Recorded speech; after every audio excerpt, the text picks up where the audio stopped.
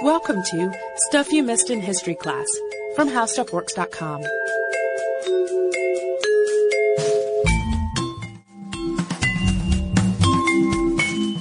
Hello and welcome to our podcast. I'm Holly Fry. And I'm Tracy V. Wilson.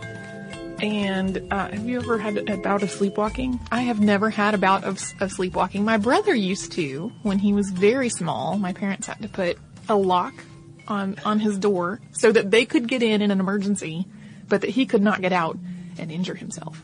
Which is germane to our podcast today. It totally is. The sleepwalking defense in criminal trials is not entirely uncommon in modern trials. Medical and legal experts are continuing to study the validity of such claims. And did you know sleepwalking crime is actually on the rise? It doesn't surprise me. It's one of those things where as people become more aware of sleep disorders and sleepwalking disorders, there's both the getting diagnosed increase and the use as a defense, whether accurate or not, increase. Yeah, and we also don't know if there is a cultural or social trigger. Some experts in the field have posited that because we live in a sort of a more nervous, anxiety-laden culture, it's actually triggering more people to have sleepwalking disorders and sleep disorders in general. So we don't know the exact root of why those are on the rise. Those three things are all factors. But in 1846, it was completely unheard of to claim sleepwalking as a defense. No one had used that ever. Until Albert J. Tirrell, who was on trial, and his lawyer, Rufus Choate, who took a really unorthodox approach to defending his client. Yeah, and for the time, it was so out of left field that it was almost like that it wasn't me. Like, yeah, you saw me do it, but that was not me. But nobody did see him do it, which comes up in the trial.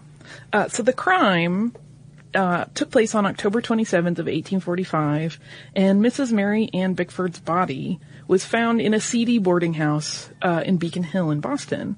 She was only 21, and her body was found on the bed, partially on the floor. There are different illustrations you can see online that kind of put her in slightly different places, and there's an account that comes up in the trial where they describe part of her body being on the floor.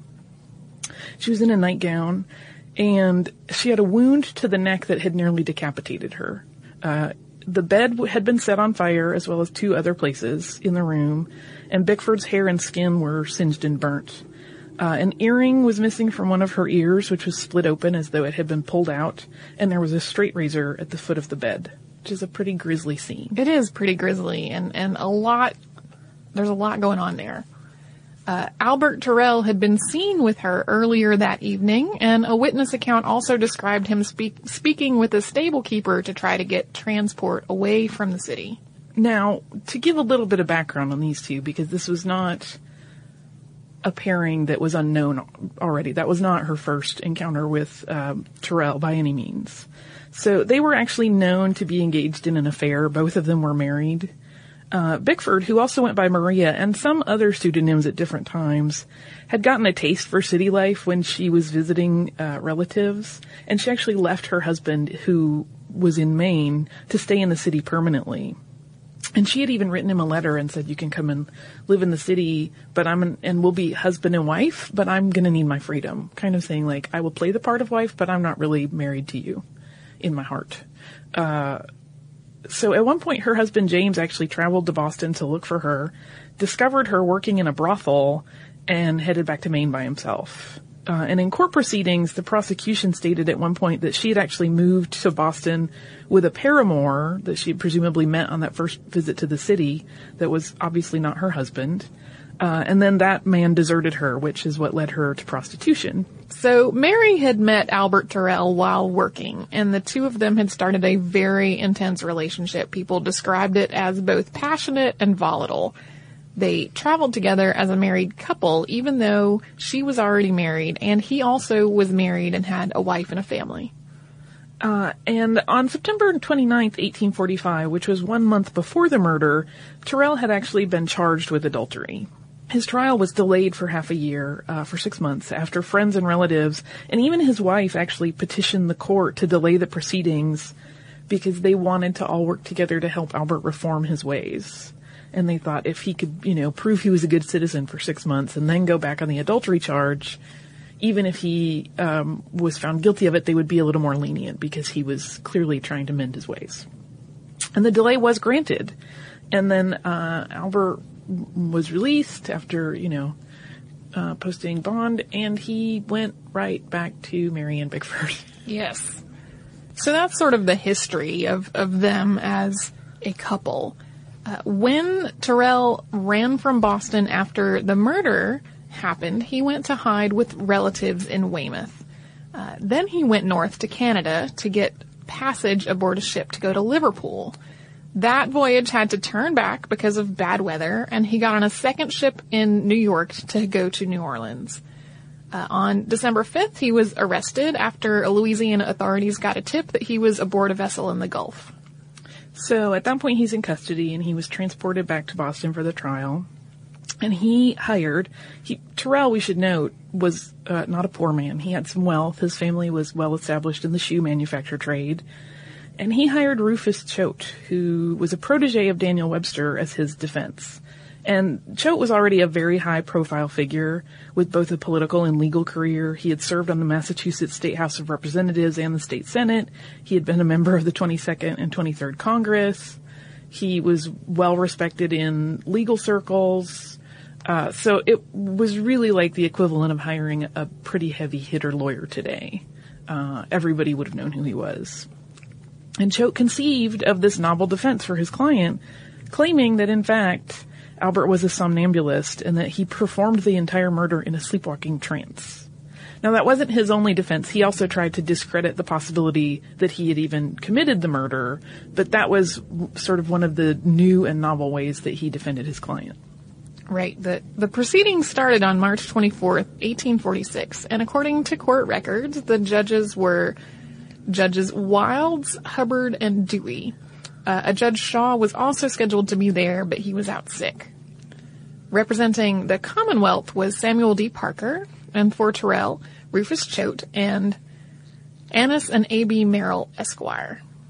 Jurors were very quickly selected that morning.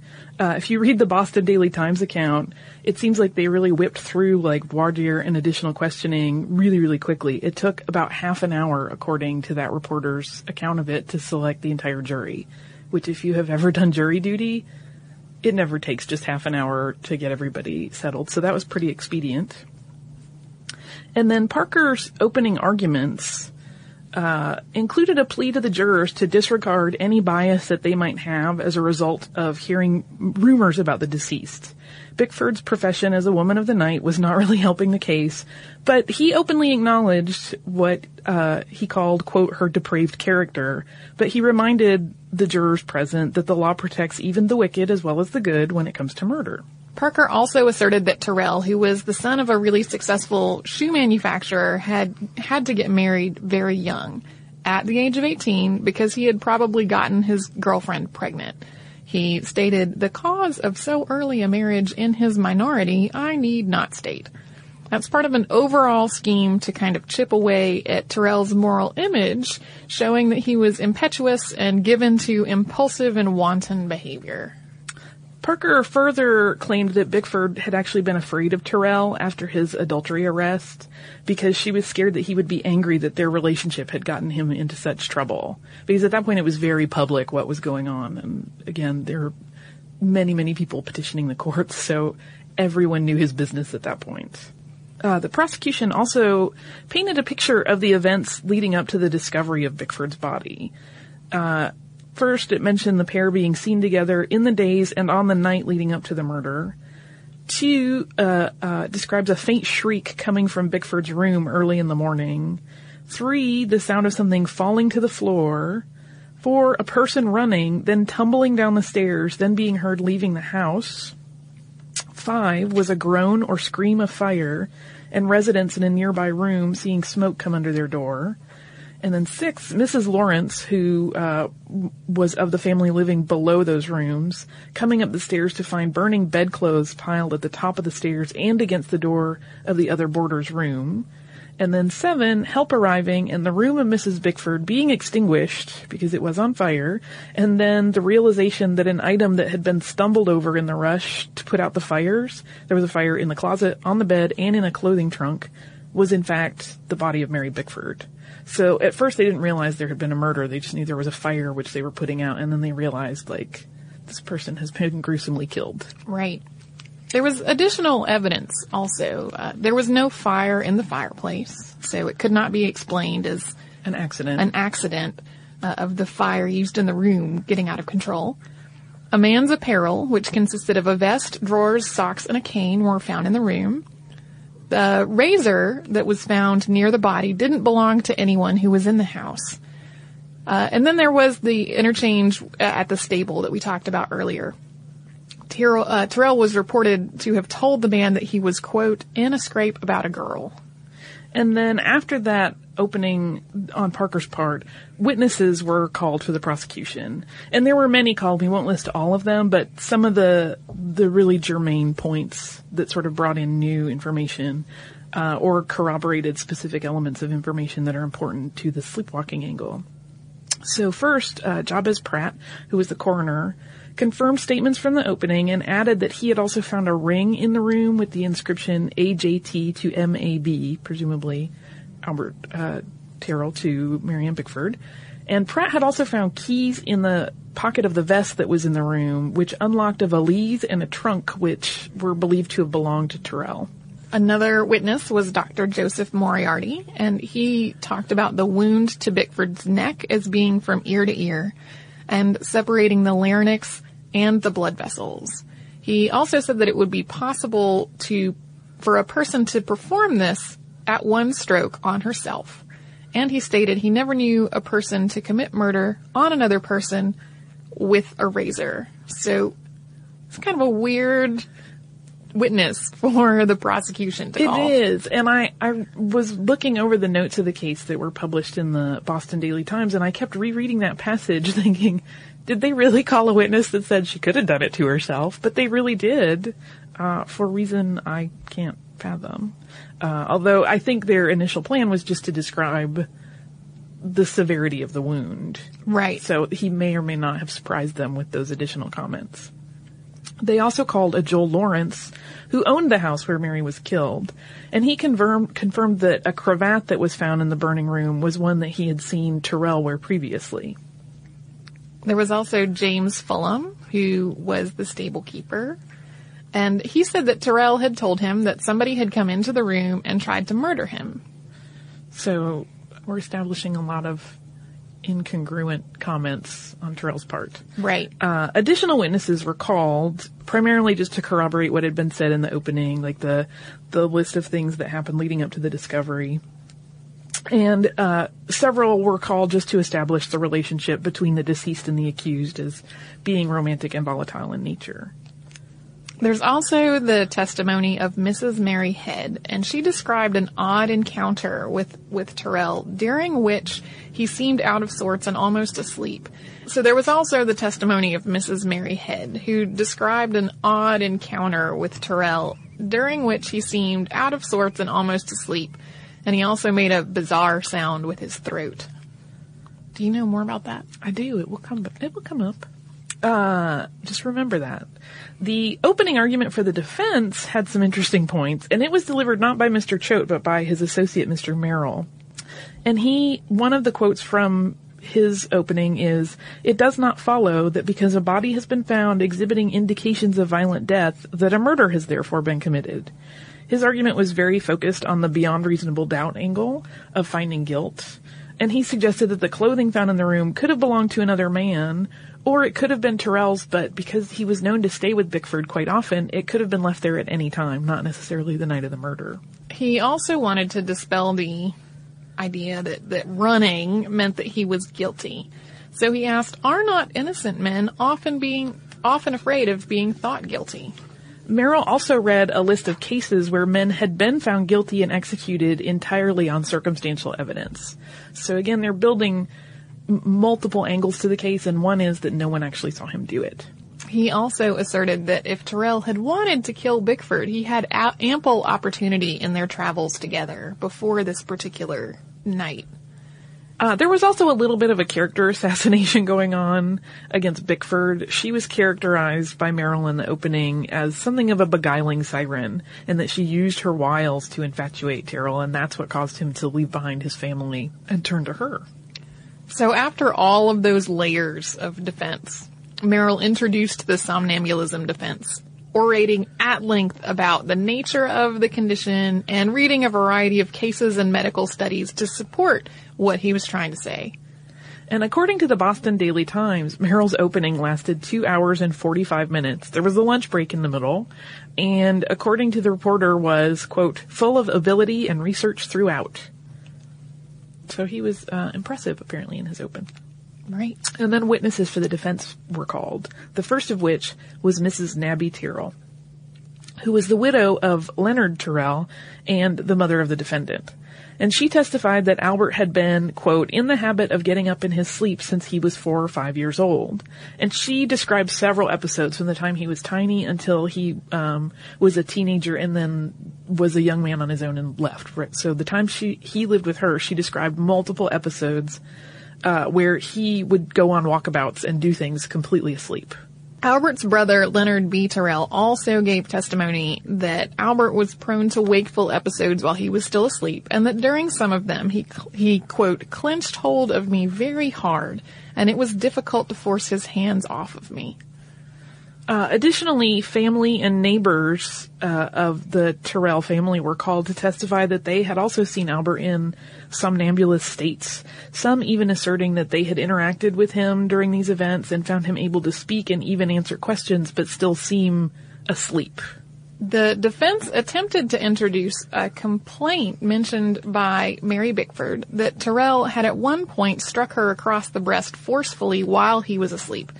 But it was ruled out as, quote, coming within the rule of declarations. So they couldn't get a sworn testimony from the deceased to back up this claim. Right. And most witnesses also were used to establish the idea that Albert was, in fact, really quite fond of Mary and treated her very kindly, that he was genuinely in love with her. And a Dr. E.O. Finney was called. There were several doctors called for the defense. But he testified that the fatal wound could have been suicide or murder. Witness Dr. Walter Channing also testified that he had knowledge of women committing suicide in this manner and had also read about it happening just in his career studies and in, journals and staying abreast of the information of the time. Right. Several other doctors were called to corroborate the argument that a person could easily commit a murder while sleepwalking. And one thing that Choate and his associates repeatedly established was that when Albert was sleepwalking, he would make an odd vocal sound, similar to the one described by Mrs. Mary Head when she was on the stand as a witness for the prosecution. So they kind of artfully linked that back to, remember that other person that said he seemed really odd and made a weird clicking sound in his throat? That's what he does when he sleepwalks. We've established he has, an ability to sleepwalk and do things in his sleep. So on Friday, March 27th, 1846, the defense made closing arguments. Choate's closing statement was 6 hours long. Yeah, all day, pretty much. I feel like that's a filibuster almost. He was known as an orator, and there are some accounts that talk about how astounding it is that he could go on for such length, but he never seemed to lose the thread or focus of his speeches. So he had a lot to say, and it took him 6 hours to say it. Yes. His testimony included the following. How far does the testimony lead you? Did any human being see the prisoner strike the blow? No. Did any human being see him in that house after 9 o'clock the previous evening? No. Did any human being see him run from the house? No. Did any human being see him with a drop of blood upon his hands? No. Can anyone say that on that night he was not laboring under a disease to which he was subject from his youth? No. Has he ever made a confession of the deed? To friend or thief-taker, not one word. So, that was part of the 6 hour closing statement, and Choate finished at about 4:25 in the afternoon, and after a brief recess, Mr. Parker made his closing argument, summating his case, pretty much just repeating what had come up throughout the trial, and he wrapped up at 6:50. And Albert Tirrell waived his option to address the jury, and the court was adjourned until Saturday, the following day. On Saturday morning, Judge Dewey addressed the jury at length. On the somnambulism issue, he said, quote, "Medical testimony is very properly admitted in these cases, but it should be weighed carefully. It is dangerous to admit the possession of this disease, lest in the reveries of our brains the possessors might commit deeds which in others would be high crimes." So after just 2 hours of deliberation, at 10 minutes to 1 o'clock, the jury returned with their verdict, which was not guilty. And the foreman of the jury actually stated, though, that the question, and I quote, "the question of somnambulism had not entered into the consideration of the jury." So even with the sleepwalking defense, it seems like the circumstantial nature of the evidence was actually what hurt the prosecution. However, this case is usually cited as the first use of the sleepwalking defense and is characterized as though that's the reason for the acquittal. But the jury foreman said that wasn't even really a factor for them. Tirrell was also tried for the arson charges that were associated with the night of the murder. Choate defended him again with the same defense and used many of the same witnesses, and he was once again acquitted. Perhaps emboldened by these two successes, Tirrell actually, this is so brazen, requested that Choate refund half of his fees, as both cases had obviously been won with greater ease than expected. Choate, of course, refused. However, he didn't get off on everything. Tirrell was convicted of adultery and ended up serving 3 years for it.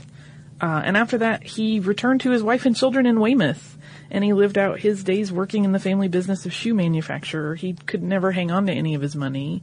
They did have another child, but that was sort of his life after the trial got pretty quiet. After his trials and his time, he went home again. Mm-hmm. And Choate continued his impressive legal career, and he continued to be involved with politics, which could be a whole other podcast because he really was at the nexus point of a lot of important moments. But what's interesting to think about is that from a modern perspective, would this defense have really held water? And we know people use the sleepwalking defense in modern times. There's a famous case from Canada from the late 80s where a man had driven, I think, 14 miles, killed his in-laws, and woke up while he was driving home and drove himself to the police station. And he was actually acquitted. So we know these still come up. And there are still some, that come up even more modern than that. They don't always succeed, though. And a Michael Kramer Bornman, who is a medical doctor and a medical director of the cardio sleep services at the University of Minnesota, was interviewed by Focus magazine, and he said of sleepwalking disorders, "Something in the switch between phases goes wrong, creating an aberrant electrical impulse that triggers an overlap between states. You're not fully in REM, so your muscles are relaxed, not paralyzed, and you're not fully in non-REM, so you can still be dreaming. In this state, some of the brain's processes will be awake while others are offline." Why does that lead to violent behavior, you ask? Yes, he continues. "As with many things in neuropathology, it's to do with real estate. Brain structures like the hypothalamus that regulate sleep sit next to the midbrain, where early evolved behaviors lie. So when this electrical impulse is sparked, it also wakes up this part of the brain, leaving the moral areas like the frontal cortex asleep. That leaves nothing to inhibit your rage reaction while you're sleepwalking." And that's why people are advised to never wake a sleepwalker, because their reaction may not be delightful or pleasant. It's completely not in any way dampened by their morality, so they could do something without even realizing it. Right. But some of Tirrell's behaviors, like the fire to conceal evidence and running and hiding, are not consistent with sleepwalking actions as we now understand them. And if he had not tried to include that in his defense, you could make the case, but he used the same defense in his arson trial. Right. So it's feasible from a neurological perspective that a sleepwalker could kill another person while asleep. but that then attempting to conceal evidence while asleep.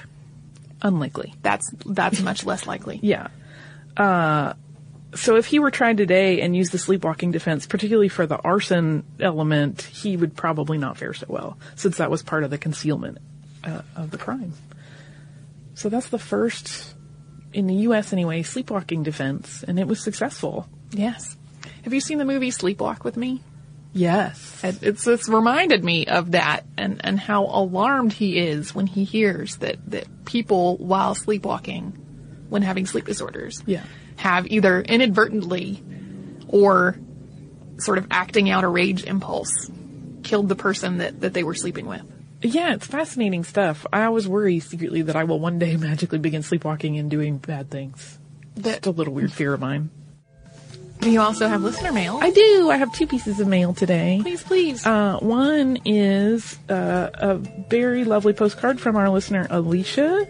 And she writes, I recently discovered your podcast and have heard about your interest in postcards. I also collect postcards and thought I would send you a historical postcard from my own college. So it's a photo from Bryn Mawr of the first class, and it includes some interesting and notable people potentially in it. One of them, it says Emily Green Balch of class of 89, one of the first 2 American women to win the Nobel Peace Prize, maybe one of the unidentified members of this group portrait. And it's just a lovely picture. And if you're into historical clothing, which I am, it's kind of a nice reference point. I think I actually have a pattern that's based off of one of these outfits. And I also have an email from our listener, Thomas. And he says, Dear Tracy and Holly, a while back, Sarah and Katie did a couple of podcasts on famous historical pets. I wrote them to tell them a rumor I heard in Colleen McCullough's historical novels set in the Roman Empire, Masters of Rome.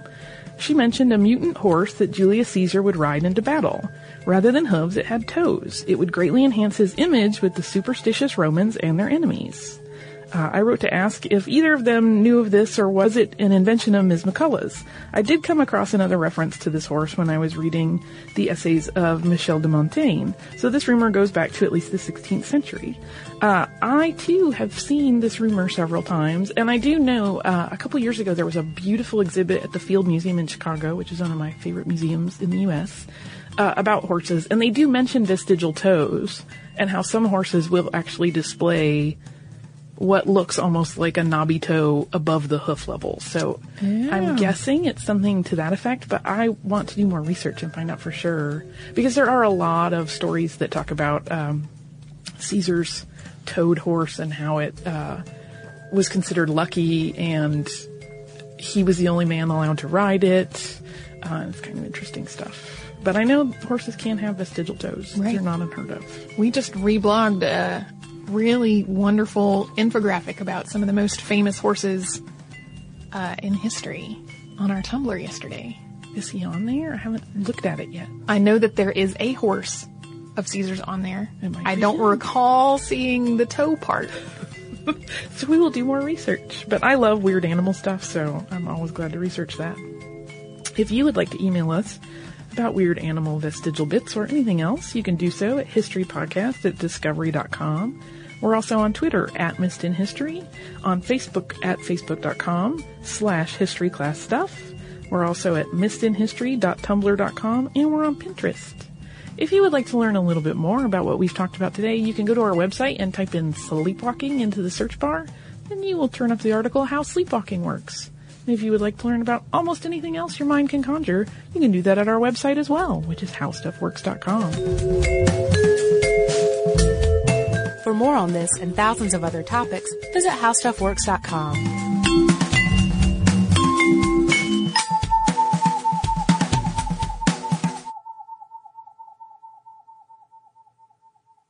Netflix streams TV shows and movies directly to your home, saving you time, money, and hassle. As a Netflix member, you can instantly watch TV episodes and movies streaming directly to your PC, Mac, or right to your TV with your Xbox 360, PS3, or Nintendo Wii console, plus Apple devices, Kindle, and Nook.